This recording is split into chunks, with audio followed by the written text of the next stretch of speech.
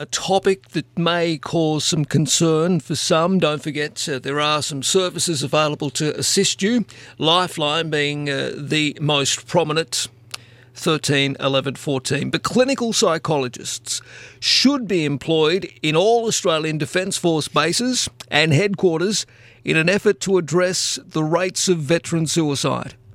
This is a new preliminary report from the Interim National Commissioner for Defence and Veteran Suicide Prevention, and there are calls for reform of how defence personnel transition out of active service.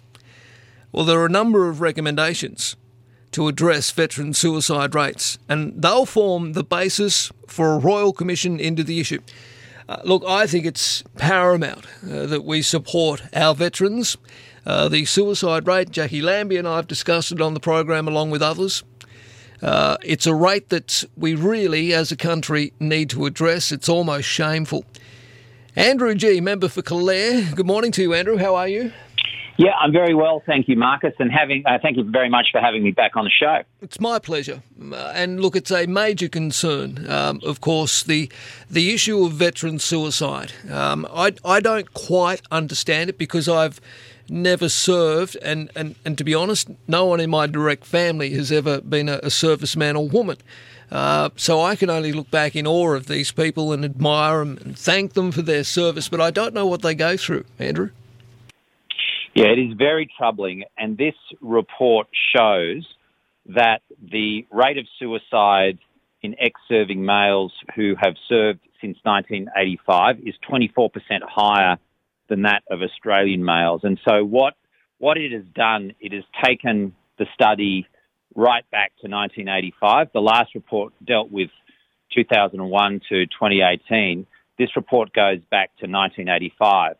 But what it shows is that the longer-term trend is clear. This isn't something that has just happened. No. This issue has been with Australia for generations, and the rate for ex-serving females is 102% higher than the rate in the general population. So 24% higher for males and 102% higher for ex-serving females. And we know through this report, and the report is, we have to acknowledge that this is a very harrowing report, and those figures are very concerning, and they have caused and are causing a lot of angst in the defence and veteran community. But what they also show is where we need to be targeting support. And the report shows that you are at greater risk if you are medically discharged, less than 5 years of service, particularly less than 1 year of service.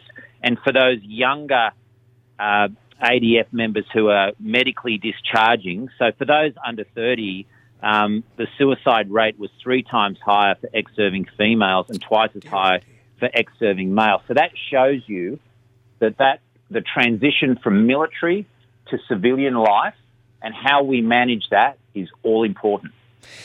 They say clinical psychologists employed at all bases and headquarters is a possibility of perhaps dealing or certainly some kind of interaction or perhaps even just a circuit breaker to stop the suicides. Is that something that you would entertain? Well, we're going to go through this report with a fine-tooth comb. With respect to the clinical psychologists, we've just had a fee increase for open arms psychologist fees. Okay. So, yep. That has meant that we have a lot more clinical psychologists already coming on board, and the net gain will be probably over 150 coming on board. So that fee increase, which was $94.3 million for mental health providers, has meant that we've got a lot more clinical psychologists working in the field for veterans now. So that is really important. But we'll be going through everything with a fine-tooth comb. And look, we've already started on the work, so it's not something that we need to wait for a formal response on. The report from Dr. Voss is hundreds of pages, but we've already got things going now. So, for example, speeding up the claims processing. So, look, when I first took the job, just before we all went into lockdown, I went up to Townsville and went into one of the offices where they're processing veterans' claims. I stood next to them while they were doing it, while they were taking calls. What I want to see and what I've directed is that the whole claims processing system be overhauled, from the forms and what they look like, because I was originally told it was 4 or 5 questions, but when you actually get in there, it's a lot more than that. And then it goes through this massive chain.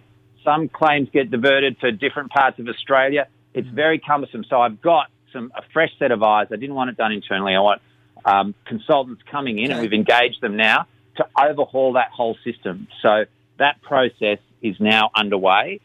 The whole issue of the confusing veterans legislation, I mean, you need a law degree just to work out who can claim what for what period of service. It needs to be simplified is something that I've heard. Yeah, it really does. And Dr. Boss, who wrote that report, that was one of the big things that she really wanted to see done. Now, it's a big job, but I've started that process now. And then with the whole transition work, I think there's some really good work that has already been done that we didn't have just a few short years ago. So, for example, we've got transition coaches for veterans transitioning out. We've got specialised career support for those early leavers, the most vulnerable, aged 17 to 30. Yep. We've also got veteran support officers on bases now, which is a real step forward. So we've come a long way, but we have a long way to go. And what I want to do is take Dr. Boss's report. So one of the things that she says is that being in the Defence Forces is a lot like being an elite sports person, in that you're living in this an elite environment. It's highly disciplined. It's very much a team environment. And if for some reason you are suddenly cast out of that environment, and it's often through medical injury. Hard to adjust. It's hard. Like you're suddenly out there in the world. You haven't got those support mechanisms. And what Dr. Boss was saying is that we need to start talking about transition as soon as you join the ADF. It's not something that you do on the way out the door, like, okay, you're going to be medically discharged, go and see a career coach. It's got to be something you start thinking about once you're in there, because the average career in the ADF is 7 to 10 years, depending on what branch of service you're in.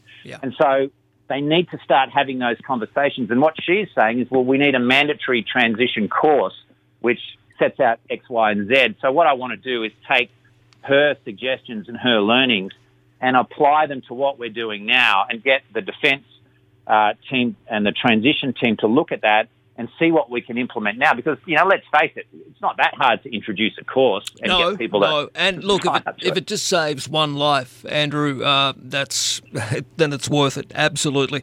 All right, good to have you on. Thank you very much. I know you're doing a lot of hard work in this space, and you're only fairly new to the portfolio, but I like what I'm hearing. It's important that we slow the stem and completely eradicate the scourge of, our veterans, those who have served and protected our way of life. We need to protect them once they stop serving, and it's good and refreshing to hear the passion in your voice talking about it, Minister. So well done, and as you say, we've only just begun.